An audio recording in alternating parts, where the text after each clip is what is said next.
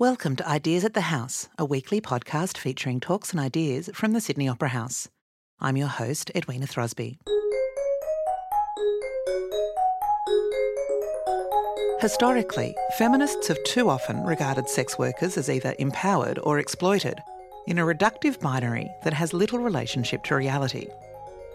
In this illuminating session from All About Women in 2021, a group of sex workers discuss the ins and outs of a complex and frequently misunderstood industry. It does contain frank discussion of sex and violence, so if you have children nearby, you might want to save it for later. It's moderated by writer and broadcaster Yumi Steins. Hello, welcome to this sold-out session of the All About Women Festival. I know it doesn't look sold out, but this is COVID sold out, so congratulations on getting a ticket. And can we have a big warm welcome to our speakers today?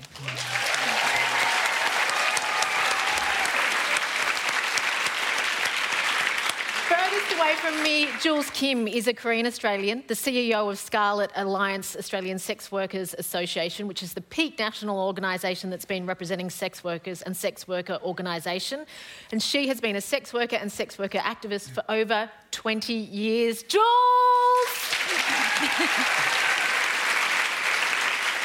In the middle, Tilly Lawless is a queer Sydney-based sex worker who is passionate about horses, sex worker rights and feminism. She uses Instagram to speak about personal experiences within the sex industry, which you can follow, Tilly_Lawless, and her debut novel, Nothing But My Body, is being released by Allen and Unwin in June. Tilly Lawless!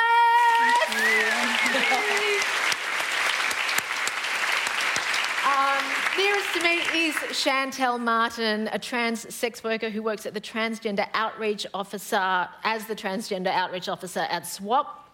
And she's what we're calling the grandma on the panel and one of the founding members of the only transgender housing cooperative in New South Wales.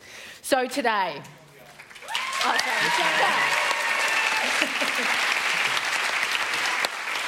And I'm Yumi. Thanks for joining us today. Today we're here to talk about the fraught relationship between sex workers and feminism. And what a great place to do it here at the Sydney Opera House, because it's such a mainstream arts organisation where we can work out how feminism fails the sex industry. Jules, can I put that question to you? How does feminism fail the sex industry? Look, I think there's some really narrow conceptions of feminisms. I'm a sex worker and I consider myself a feminist. And I think, as a feminist, I respect other women's choice, all women in all their diversity, to choose how they work and to exercise their bodily autonomy. And regardless of whether you're a white woman or a woman of colour or a migrant woman, I think we need to be able to respect the choices of other women and their ability to speak for themselves. And I think that's where there's a bit of a divide, where there's this conception that if you're a sex worker, then, you must be exploited. If you're a migrant sex worker, you must be trafficked. And this is not the reality for most sex workers. And the problem with this conception is that when we do experience exploitation and we do experience violence, as women do in other professions, it makes it really difficult for us to seek redress because all our work is being conceived in that way.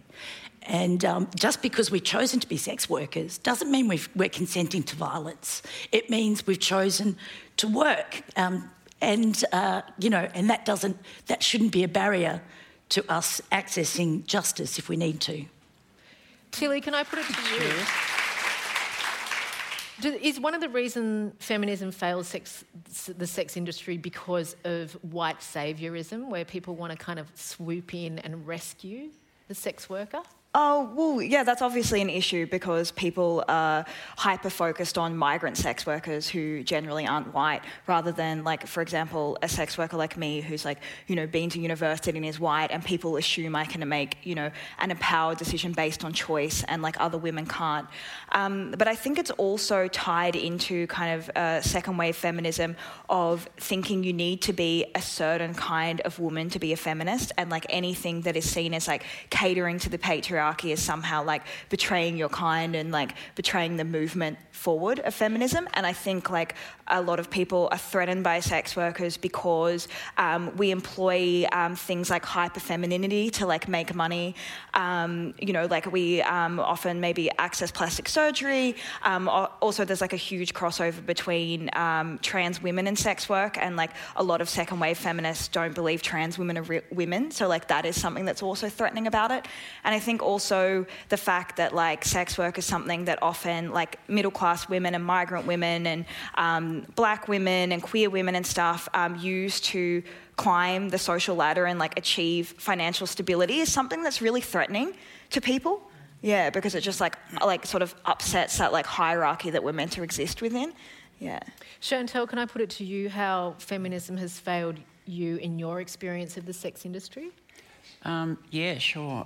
Sort of like, well, as a trans woman and a past sex worker, you know, feminism has kind of not been gentle with trans women, full stop. A lot of feminists see us as men or as men who are trying to steal feminist identities, which is so not true, you know, so not true.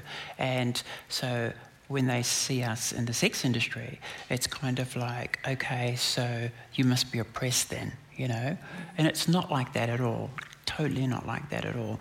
I mean, as a sex worker, I enjoyed what I did. I loved what I did, you know, and it was my choice. It was my body. And, yeah.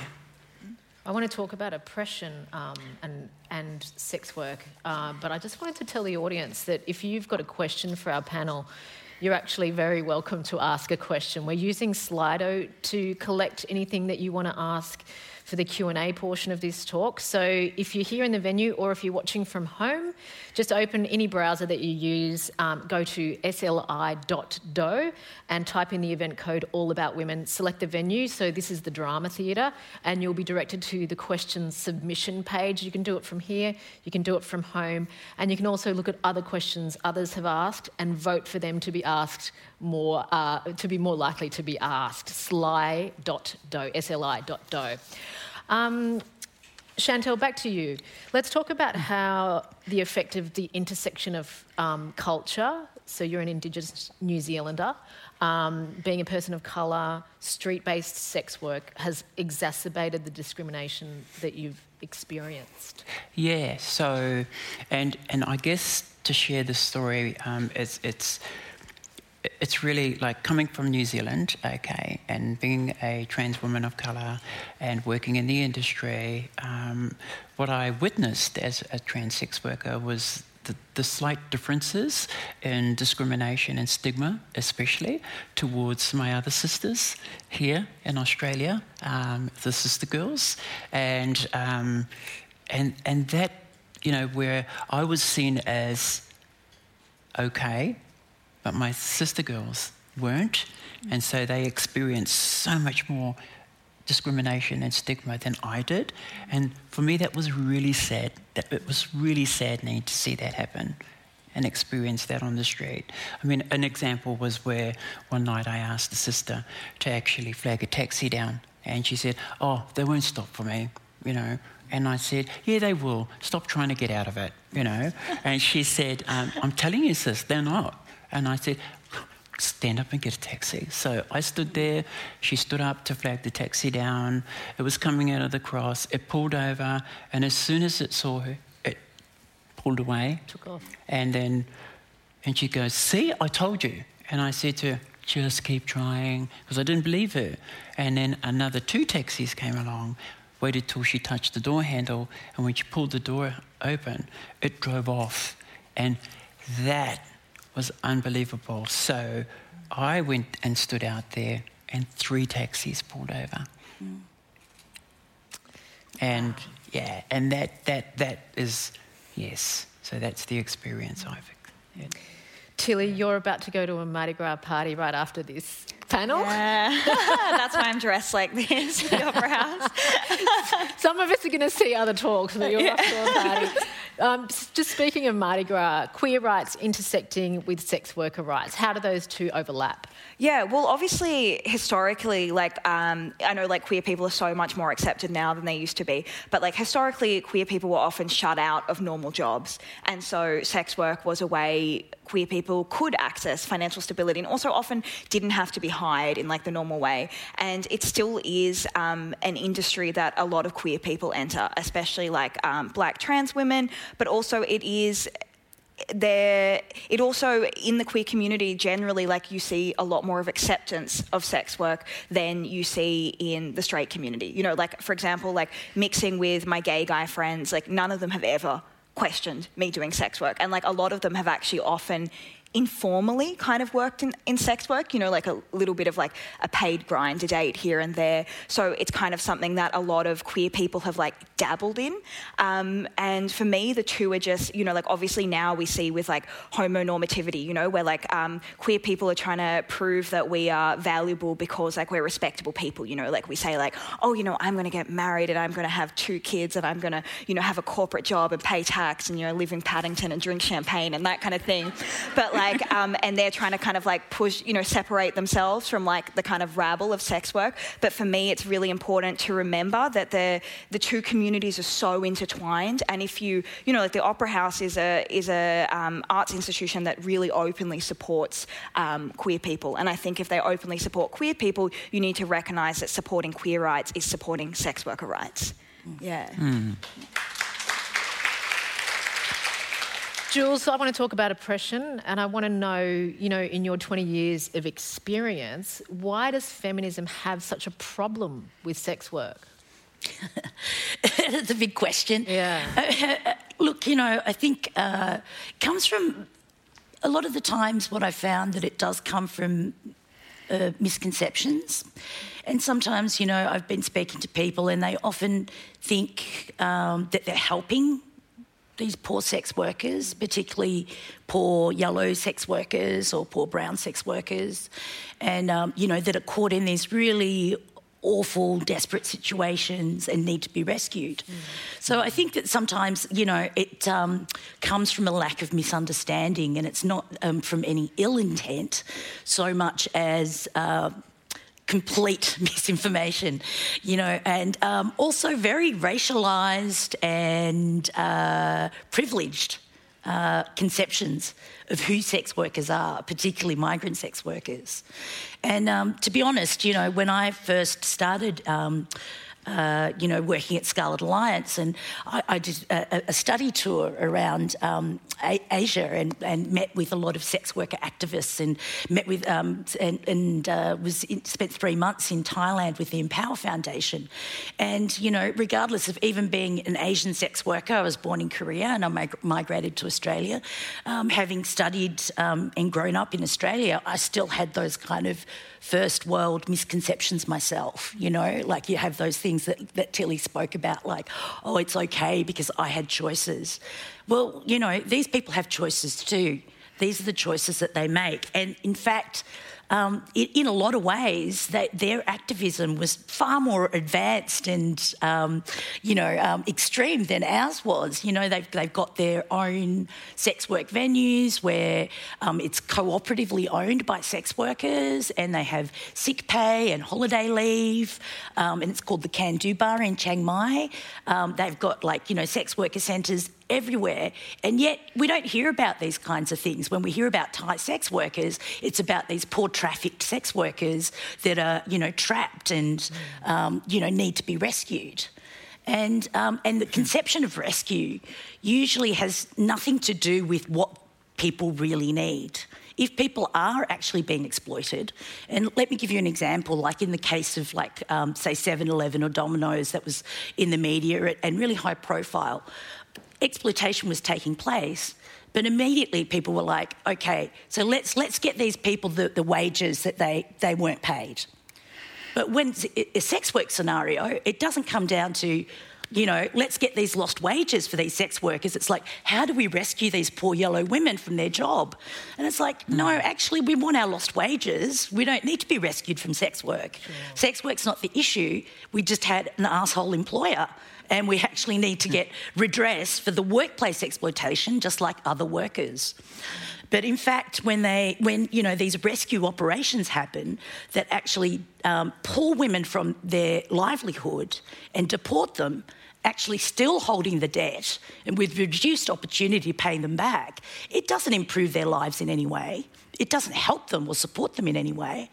Yet it's kind of conceived as a form of rescue. And I think that's fundamentally a massive problem that people need to understand, that actually if you want to support us and if you want to support workers, including workers who are experiencing exploitation, then we need to decriminalise sex work. We will talk about decriminalising in a sec. The idea of choice is really interesting to me because it reminds me of a conversation about women who choose not to have children. Mm-hmm. And the dialogue is, but what if you change your mind and you're allowed to have this choice so long as you eventually choose to have children? Right. How dare you choose not to have children? And I think it's really the same. People are like, women should have the choice so long as they eventually choose not to do sex work. Right. Tilly, a lot of people assume that sex work is only what people do when they don't have a choice, and that they're merely doing it until their circumstances change. So when you show pride in your work, enjoyment, humour around it, how does that disrupt and how is it received? Well, I think as sex workers, we're kind of shoved into this corner of only being able to speak about our work in a certain way. You know what I mean? Like we can speak about it as we are now in kind of like a pragmatic view of like speaking about the rights, and that's obviously incredible. But when we speak about having a bad day, we have to be careful with that because our words can be used and weaponized against us by anti-sex work people. One of the things that's really important for me in speaking about my work is speaking about it as a varied thing that's often very absurd. Like you're being put into really intimate scenarios with people that you haven't met before, and you're having to read unconscious cues, and it's basically every single moment of sex work is like really intense improv classes, Like you're having to work out what this person wants and what you're going to do in response, and respond in a way that sets your boundaries but doesn't aggravate them. And it creates some scenarios that can be very stressful, but also scenarios that are hilarious.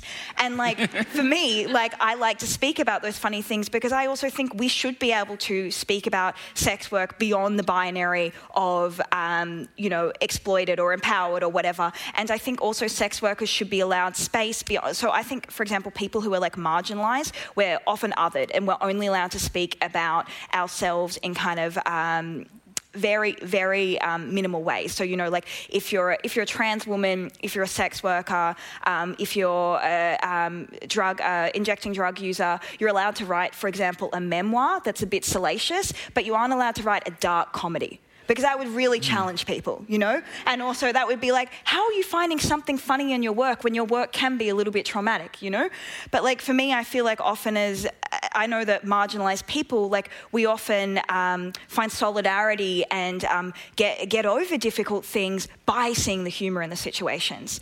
So that's a really important thing to me, is to be able to create art and work around sex work that is allowed to be more varied and allowed to step outside that just like salacious like non-fiction element or purely like rights-focused things. But in terms of like the choice aspects, like that's something that interests me too, because like, when I entered sex work, I really didn't really have many other options. Like I was like, didn't have family financial support. Well, my family wasn't even in an ability to like help me in any way. And so I entered it out of financial need. But as I've stayed in it, I've been in it for 8 years now, and I could have left at many points now. Like I have had other opportunities. And so for something that was at the beginning, like, sure, you could say I was coerced by capitalism to do it, because that's like a phrase that people like to use, has become something that, I've stayed in because to be honest, like every single work day is different, and I never come home not having a funny story to tell to someone. I can't wait to read your book. It sounds amazing. And just on that idea of a book and a narrative, the injecting drug user, having read lots of those books, they often have to end with them coming clean, them quitting their bad habit, and that's how they get to write that book and tell that story. Chantel. Yes. You've been in you started working in the sex industry decades ago. What's changed since your early days? For me, and for many of my other sisters who I worked with on the street, look, I came into the industry in 1986, so decrim was nowhere to be seen. We were working in a criminalised state, so what was happening there was that we just, we didn't have rights. So sex workers didn't have rights back then, and we didn't have rights in the way where if something happened to us on the street, we couldn't report it, and if something happened with a client, we couldn't report it, and the clients knew it. And the clients bloody knew it. So we had to come together, all sex workers had to come together on the street to protect ourselves. Now, in 1995, we had decrim, and that was brought around because of the Wood Royal Commission into the New South Wales police corruption. And the corruption was unbelievable back in the day. You know, we had brown paper bags with money hidden, tucked away and given to parlour owners so that they wouldn't get raided. And then we had trans workers that were pulled over, chucked into the paddy wagons, and our money was taken off us, and we'd be driven right out to Blacktown and dropped off in the hope that we would get bashed and left there to find our own way back into the city. So all of that stuff happened back then in a criminalised state. And then in 1995, we had the Wood Royal Commission, and then we had decrim come around. And for the trans workers anyway on the street, because we were so used to hearing the police go past on their paddy wagons right past us and say, "Evening, boys," and what we would do to come back, our comeback was "Evening, girls," and so it kind of like, and what could you do? I mean, there was nothing we could do about it, we couldn't report to them who were doing that to us. So it changed. There was a commander from King's Cross who actually came down, and he'd come down every Thursday nights and stand there and be there with us, introducing himself, which we found really, really strange, that this guy is standing there with all these bloody buttons on his shoulder. We knew he was important, but we were just thinking, what the fuck? I mean, you guys are coming down there throwing shit at us. Now we've got the big brass down here. So, but he made a big change for sex workers down there. He changed the way that his officers treated us. A couple of officers got caught actually calling us saying "evening, boys" to us. They didn't see their commander standing tucked away behind us because he was talking to some workers. And as they drove past, they yelled out "Evening, boys," and we yelled back "Evening, girls." And then the commander stepped out of the shadows and went, "Stop." Reverse back. And he made them apologise to us and address us in the way that we should be addressed. Evening, ladies. So if one person can make a difference, the idea of making sex work criminalised seems to give impunity to abusers because they're keeping everybody undercover, but most of all sex workers. Were there a lot of conversations about the Christian Porter rape allegations among your co-workers? Which one of us are you addressing, or any of us? Tilly, would you like to? I mean, I actually haven't been at work in the last week because I was sick and then had thrush. So I don't know if my co-workers are speaking about it, but to be honest, most of the women I work with are South American migrants, and we don't generally talk politics in the room. Like, we're generally often talking about their children back home, and sometimes I'm helping with them with their English. Like, when I have worked in brothels where it's mainly like white Australian girls, like, we do talk politics, but the place I'm at now, I feel like we're generally just trying to have like a fun time and a giggle and escape from the, the outside world. Yeah. Jules, is this the sort of thing that sticks in your mind? Well, look, the example that Chantal gave about the experiences of sex workers, what people need to understand is that that's happening around Australia because sex work, to a large degree, is criminalised and sex workers are targeted by the police. And this is still going on in Australia. And I think people sort of seem to think that, for the most part, it's, not illegal in Australia. And that's actually not the case. So there are actually active campaigns challenging criminalisation of sex work and the targeting by police, including in jurisdictions like Queensland and Victoria, where sex work is licensed. So that means it's actually still regulated by the police. And essentially what this means is that the majority of sex workers can't comply with the onerous conditions of licensing. Also, by law, police are exempt from prosecution and will pose undercover as clients or sex workers in order to entrap sex workers and arrest us. And this still goes on daily, and these abuses are being enacted against sex workers. It's still, if, for example, in WA, a sex worker doesn't have the right to remain silent. You can be strip searched on suspicion of being a sex worker just because, somebody thinks that you might be a sex worker or you've been arrested before, you're standing on the wrong corner and you've got condoms in your bag. That's enough for you to be dragged down to the police station and strip searched. And this is just because you're a sex worker. And, these violations are happening against sex workers every day, let alone when we're a victim of crime. There have been too many cases where sex workers, when they've tried to report sexual assault, and sex work is work and sexual assault is rape, right? Sexual assault is sexual assault, and it is possible for a sex worker to be sexually assaulted. And when we try and report those crimes, particularly in jurisdictions where we're still criminalised, in fact, sometimes we can get arrested just for trying to report a crime against us. Or not believed, like, what did you expect? You're a sex worker, it's part of your job. And it's not. And, I think there's kind of small examples of how sex worker organisations have built those bridges to kind of work with police. It's like a never-ending job, though. So, it's a bit of potluck in terms of what police station you walk into, which police officer you talk to. So, it makes it very, very difficult to seek redress, even somewhere like New South Wales, where sex work is decriminalised, because those misconceptions and stigma and discrimination still run so deep and, and unfortunately very deep within the justice system.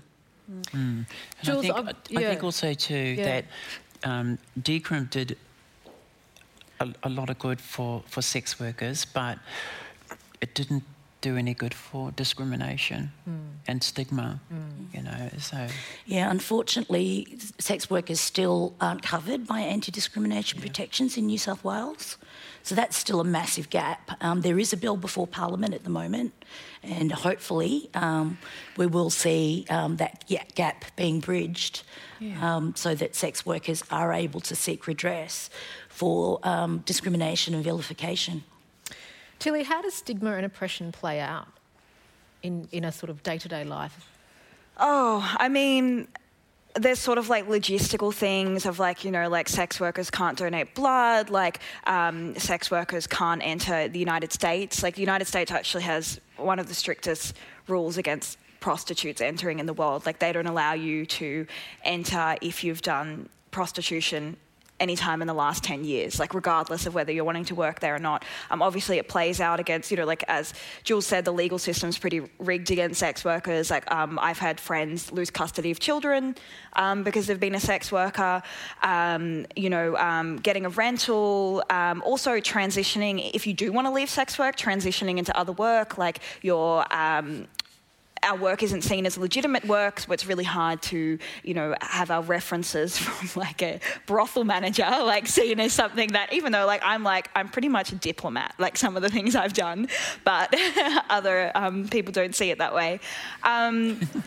So it comes up lots of things like that, but then it also happens in more personal things. It can be very hard to date as a sex worker, and I find I have sometimes settled for relationships, and I know other sex workers who have that particularly healthy relationships because you're just grateful to get anyone who will date you, because you're not seen as desirable in that kind of way, like not someone who wants to be brought home to parents, or maybe not someone, maybe you're good enough to mess around with but not good enough to have children with, or like whatever. So it comes, the stigma is something that you come up against every single day. And as Chantel was saying, like, it's not something, unfortunately, that legislation changes. Like, I think something like stigma is like much more cultural and deeply ingrained, and unfortunately can't be changed like that, like laws can. It often has to be changed generationally. So I think we will see the effect of the work we're doing now in our children's children, And it's like, so it's a very long game. Yeah. Can you see any change within like the work that you do, Tilly, like with... Oh, yeah, no, totally. I see a difference from when I started 8 years ago. Like when I started, none of my friends knew what I was doing. I was like deeply ashamed of it. Now, there's I can mention that I'm a sex worker to people and they're like, oh, cool. They're like completely unfazed. But I mean, I will say that's in Australia. And also that's in Australia amongst left-wing people in a pretty fairly queer sort of feminist bubble. When I have travelled overseas, if I say what I do, people are really, really confronted. I think Australia has quite a unique culture, both because of the laws in some of our states, and also which has allowed sex workers to be more visible than in other countries, and that has fostered a dialogue and a culture that is far more welcoming of sex workers than a lot of other places are. Yeah. Chantel, does that reflect your experience? Did you have friends outside of sex work that you could be frank with about what you did for a living? Not really, but not that I gave a damn. Yeah.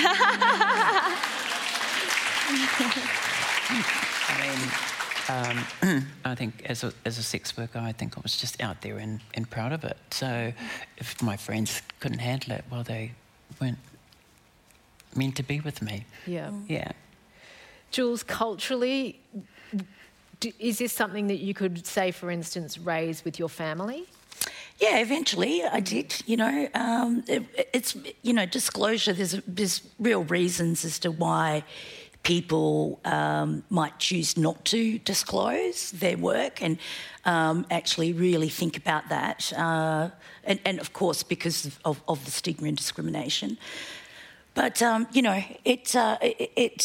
did. The sky didn't fall down. It's a very core part of who I am. It still is. I have a partner that I've been with for a very, very long time. And, I think many sex workers do have relationships, believe it or not, and have healthy relationships. And it doesn't mean just because we are sex workers that we're incapable of doing that. I just wanted to say as well, though, I think... despite law reform not actually changing those perceptions, it is integral to improving conditions. And as, Chantel spoke about, when sex work did become decriminalised, successive government reviews and the experiences of sex workers in New South Wales have shown that it improved our access to work health and safety.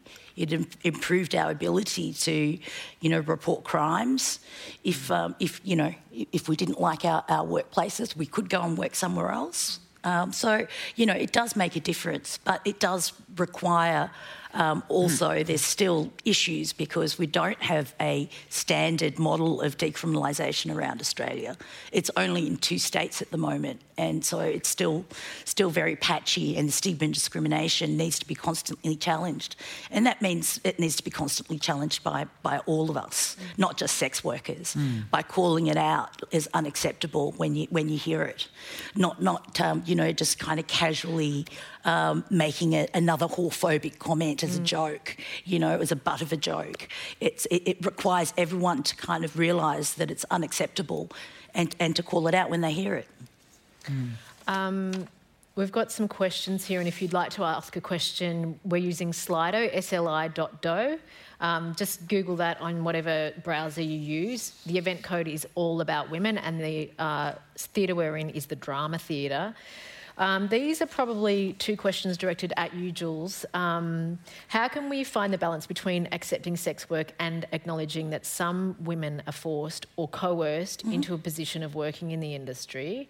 And from Rachel, I'm a social worker and sometimes suspect my client is being exploited. How do I do this without perpetuating the idea that all sex workers are exploited?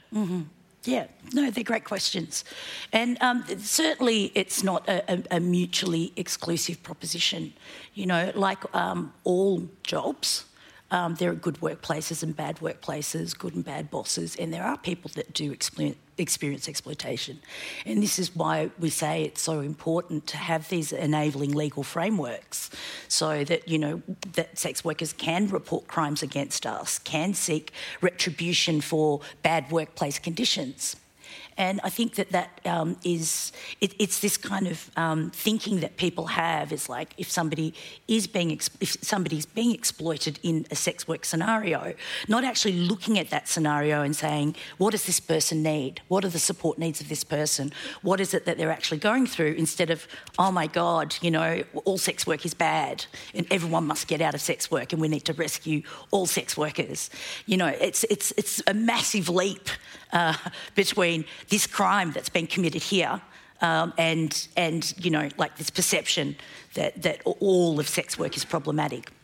So I think, my advice is listen to your client, ask them what they need. Don't make an assumption because they're a sex worker and they're having a bad day or, that they're experiencing something. Actually ask them if you're worried. Actually ask them what's going on. Ask them if they need support. People know, I think they are actually best placed to tell you what they need. And also, if you, I would encourage you to reach out to your local sex worker organisation as well. There's a list of all the state and territory member organisations of Scarlet Alliance, amazing peer sex worker organisations in each state and territory that are able to kind of work with you and, actually help probably do some in-services with your organisation as well to build those bridges and connections and to help increase the understanding of sex work. I'm going to direct this question to Tilly, but I have a feeling you've all got something to say on the idea. So from Juno Mack's TED Talk, she mentioned how the sex industry is a site of deeply entrenched social inequality.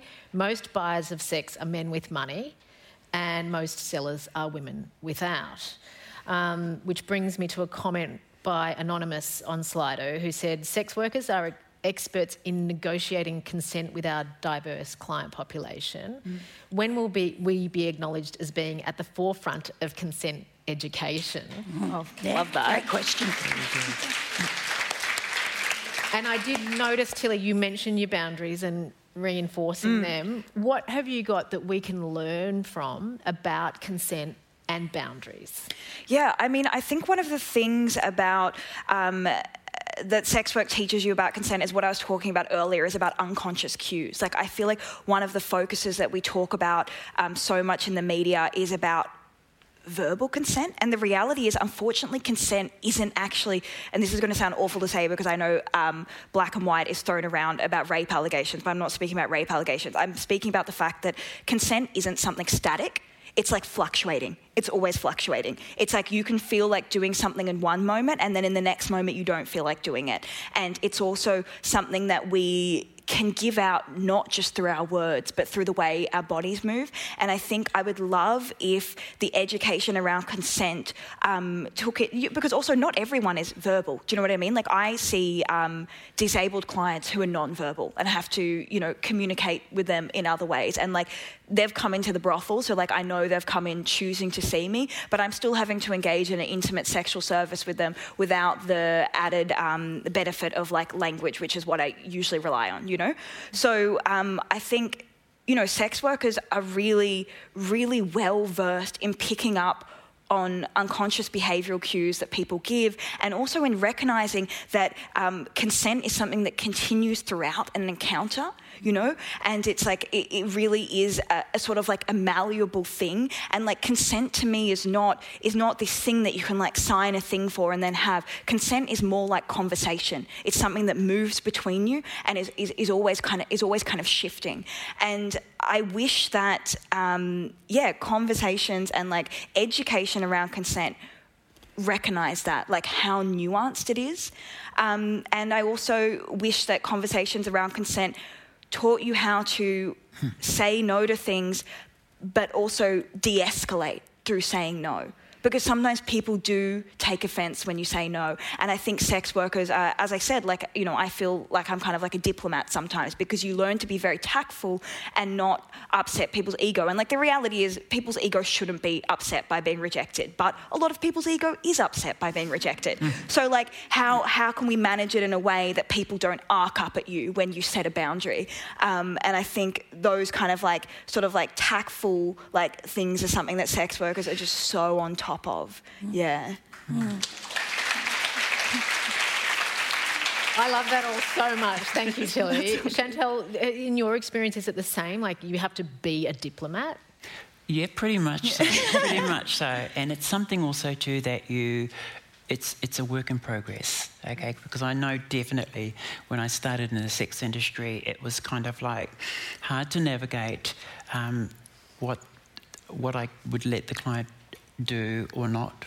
And you know, I made a few mistakes, but it didn't take me long to work out that, hey, I'm the one in control here, right? And I had to work out a way of doing that in the same, in a way where I wouldn't lose the client, or where I wouldn't like have the client turn on me. So I found it really easy to be humorous about it. Yeah. And just say, look, when a client would say, oh, I want to do this, and I want to do this, and I want to do this, and I'll go, oh, darling, you don't have enough money to do that. And he'll go, what do you mean? I'm paying you for it. And I'll go, yes, but you want me, you're paying me this amount of money to go around the world. That's only going to get you just out of Sydney. You know? Humour works.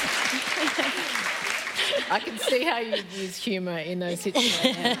Very disarming. The reason I mentioned about the Juno Mac quote about the inequality, buyers of sex are men with money, sellers of sex are mostly women without, is because of that power imbalance that really affects consent sometimes. So to all three of you here on the panel, when you're fortifying, defending, sticking up for your boundaries, what is your greatest weapon? Look, I think in a lot of ways, sex workers negotiate consent far more explicitly than people ordinarily do in sexual encounters. So we're very skilled at negotiating our boundaries, negotiating our services, negotiating the price for those services. The services that we provide are heavily negotiated. And so we're very adept at talking about sex and negotiating and talking about consent and actually kind of... And I think people could learn a lot from that. So I really love that question that came up about sex workers being consent educators, because we really are. I think that there is a lot to be learnt from sex workers in talking about sexuality and consent more openly. I think also what Chantel said about disarming through humour is really valid, and I know I often deflect so it doesn't feel like it's rejection. Like if a guy is pushing for something that I don't want to do at that time, I've learned if I say, no, I don't do that, or I don't offer it as a service, they still push for it. But if I say, oh, I actually have a partner outside and I save it for them, they go, oh, okay, I get that. Because they would like their girlfriend to save something for them. So I'm like, you know, then it doesn't look like I've rejected them. So like, yeah. How have mainstream online content sites and subscription services, I guess they're talking about OnlyFans and stuff like that, impacted full service sex work? Look, you know, I mean, technology has always been a part of sex work. That is, and sex work is, I think, when people think about sex work and sex workers, they have a very narrow conception of what that means. And actually, in fact, it's really diverse. We're not just women doing full service. It's actually a broad array of services, and some of it is actually contact services, and some of it is online and non-contact. We are so diverse in terms of, in every aspect, you know, in the services that we provide, in our sex and gender, and in our racial diversity. So in just like any other profession, we are incredibly diverse, and that is the beauty of sex work. We do set our own boundaries about the services that we do provide, and we can do that. And I think that's a flexibility that not many jobs do have. I think there is a paranoia amongst some people that online work is taking away from in-person work, but that isn't just about like online sex work. I remember the same, you know, like working at brothels when Tinder first came out. Everyone was like, it's quiet because everyone just gets free sex on Tinder now, and it's like kind of like setting up like the online world as like sapping like, you know, the real world. But like, to be honest, like I don't see them as like that in competition, because like for me, a client who wants to come in and pay for like actual physical touch, if that's what they want, they're going to choose that. Like, you know, OnlyFans is no actual replacement for that. Like for me, as a full service sex worker, I see OnlyFans way more aligned with porn than with the kind of work I do. And I mean, one of the things I do want to say about OnlyFans, because I feel like so many people don't realise this, is like, you know, OnlyFans obviously is, you know, has sex workers working on it, but OnlyFans as a platform is anti-sex work, so anti-full service sex work. So if they find out that you sell in-person sex work, like not even on the platform, just in your life outside of OnlyFans, they will delete your account. So it's not really the kind of like sex worker friendly place that you think it is. It's sex worker friendly for online sex workers, not for full service sex workers. Yeah. So it's more dangerous? No, it's not that it's more dangerous. It's just that your account can be deleted at any point and you have your earnings taken off you. So it's like you're kind of constantly like precarious on it, and your earnings can be confiscated. A question from our audience. As people who are not part of the industry but who do want to be part of supporting sex workers, what are some practical things we can do to help? Can I start with you, Chantel? Yeah, I think to support sex workers, I think it would be really, really, really good. Like, I love the term "nothing about us without us," you know, and kind of like doing your research and finding out so much more about that. Look, I've been told Google's my friend. I keep saying to my manager, I mean, I want to know about this. She goes, Chantel, Google's your friend. You know? But yeah, it is, you know. Research, do stuff of, you know, research, sex workers, and also to, if you're an organisation and you want to work with sex workers, I mean, nothing about us without us. So if you're going to put out material and resources, make sure you include sex worker voices, you know.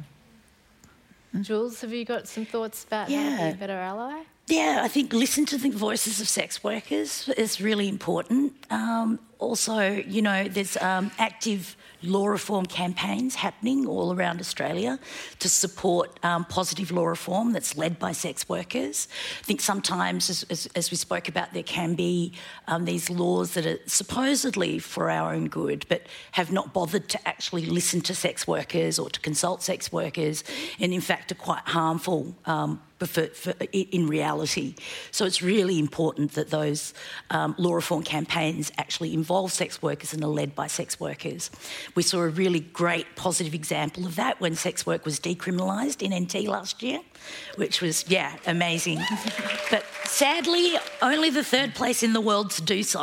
And actually the first place where it actually legitimately did so, because in New Zealand, migrant sex workers are still criminalised, and in New South Wales, street-based sex workers are largely criminalised, except in certain areas. So, there's still a lot of work to be done.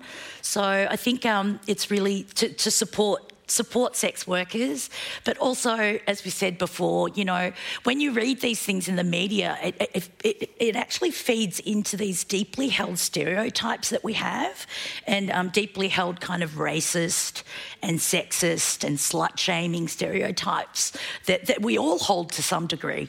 So it's really important to unpack that and challenge it and to think about what's behind that. I mean, there's been so many cases where we've supported sex workers, like, let's say there's been two Asian sex workers that have been working together, but it's actually illegal to work together.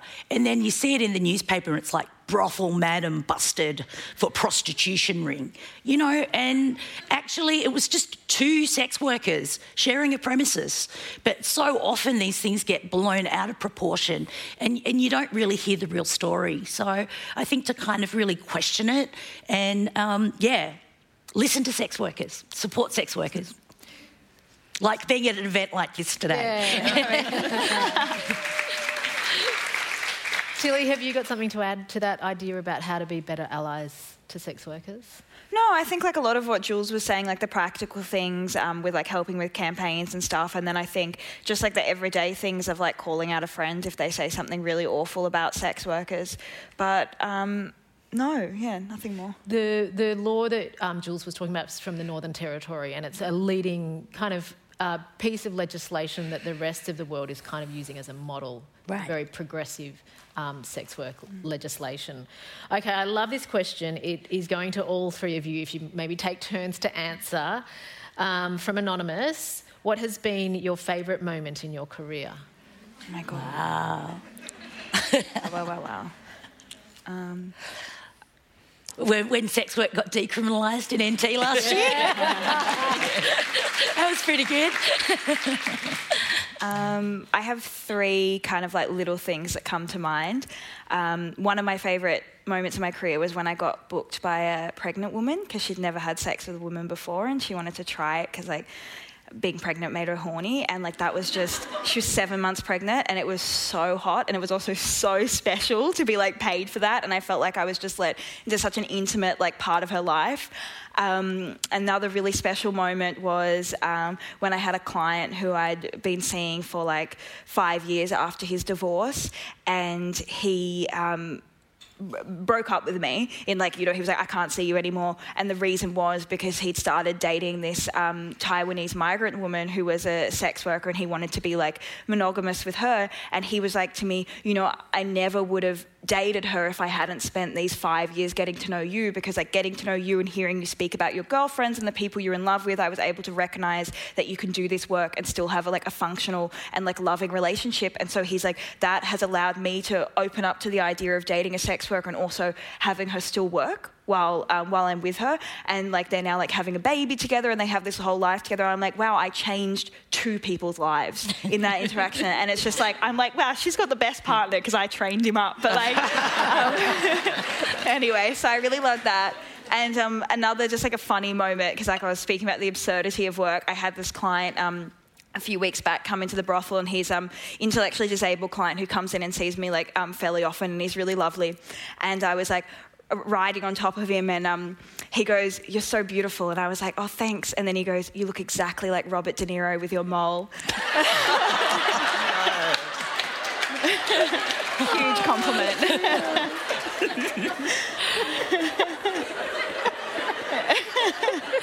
Robert De Niro is really hot. I'm so about that. Chantal, do you have a memory of your favourite day at work? Yeah, look,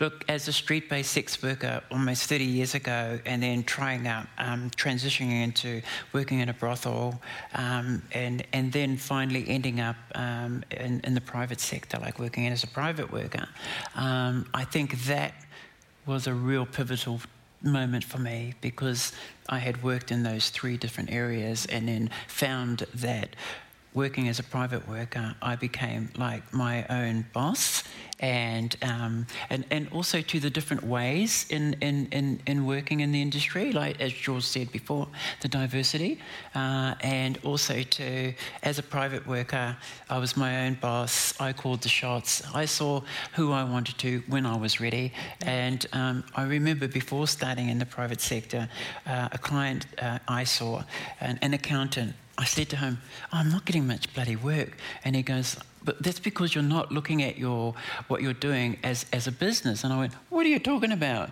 All I do is suck cock. And he goes, and he spun around and he said, no, you've got to look at it as your business. And I thought, wow, I never thought about that. And this accountant, client of mine, sat there and talked me through how I could make myself a better whore.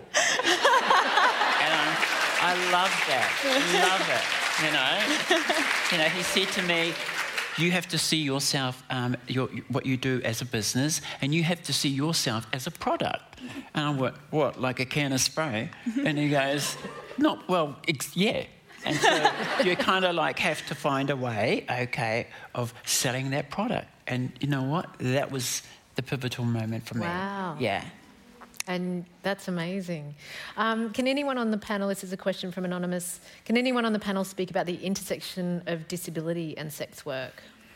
You've alluded to this a couple of times, Tilly. Yeah, I feel like it's probably not really my place to speak about, because I don't have a disability. I do have a number of friends with disabilities who do sex work, and I think I think there's a lot of crossover between people with disabilities and people who do sex work, because often sex work allows you more flexible hours and things that you can do if you have a chronic illness or severe mental health problems. I think also one of the other things about disabled clients is often disabled clients are weaponised as kind of this tool to be you have to support sex work because but what about, people with disabilities who can't have any other way to have sex? Of course you must be okay with them, seeing a sex worker. And I find that a little bit of a problematic way to speak, because firstly it assumes that people with disabilities don't have sex outside of paid sex. And I also think if you're only accepting sex work under the thing of of seeing clients as pitiful, do you know what I mean? Then you're not really accepting sex work, But I feel like in general there are a number of sex workers with disabilities who speak about that intersection who'd be, better placed to speak about it than me. Did you guys want to say anything? No, I mean, I think that there is, it is important, though. There are some great organisations that are working with sex workers and people with disabilities, such as Touching Base, and connecting sex workers and training service providers as well. So if people are interested in finding out more, there's also a great film called Scarlet Road, which is a sex worker, Rachel Watton, who specialises in seeing clients with disabilities. And I'd really highly recommend you watch it if you haven't seen it already. Speaking of films, how much does Pretty Woman have to apologise? Just sort of setting that narrative of the woman who's to be rescued. I mean, I still love it. Yeah. I mean, I love Julia Roberts, but the reality is there's no way she'd be a street-based sex worker. Someone would have scouted her for modelling. She's so hot. That's the first wrong premise with the film. I mean, that's just Hollywood, right? Yeah, that's really Hollywood. Probably. I've never watched it. Oh, really? No. Good for you. What are the internalised misconceptions you've had to overcome about sex workers yourselves? Look, I think, I was talking about those deeply held archetypes and stereotypes and that we have, and whorephobia is one of them, because from day dot we've fed this kind of, stereotypes and misconceptions about sex work and who sex workers are, and it's either highly pathologised and victimised or highly glamorised, and in fact it's work. And I think that kind of, it does take a lot of unpacking to realise that we are actually complex, whole human beings with other identities and other lives, and we're not just, like the hooker in the dumpster, as you see on TV, or the pretty woman stereotype. We are actually whole human beings. I think something that I had internalised that took me a while was I thought there was something wrong with orgasming with a client, because I thought that my work was unreal and performance-based, and if it crossed over into the remotely real, it took away from the real sex I was having in my private life. So I used to feel like a lot of weird shame and discomfort if I came with a client, and the reality is sometimes your body just actually orgasms against your will, and I often find the clients I'm most revolted by I orgasm with the easiest, which is so annoying, but so that's taken me a long time to reconcile, to be I can sometimes enjoy it with someone who I actually hate and find really festive, and that's okay. So, were you ever tempted to fake not orgasming? I would orgasm, and then I wouldn't be oh, that was really good. I would orgasm, and then I'd kind of get in the shower and be I wouldn't want them to know that it was real. I was oh no, why have I given you that satisfaction of actually having me orgasm? It's okay to enjoy your job, Tilly. Yeah, no, that was what I had to unravel. Chantal? Internalised. When I first started working, I used to internalise the shame that was put on me by, the public as being a sex worker, or if I was, arrested, when police would say, oh, well, look at you, you deserved it, look at the job you chose, and it took me a while to get over that, but when I got over it, On that note, we're going to wrap it up. A big thank you to our panel for joining us today.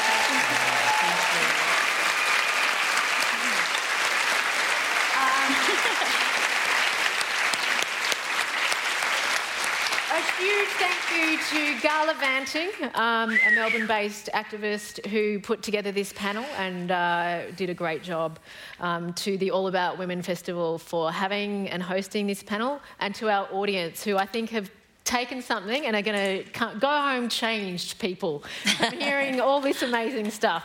Please thank one more time Jules Kim. Tilly Wallace and Chantal Martin.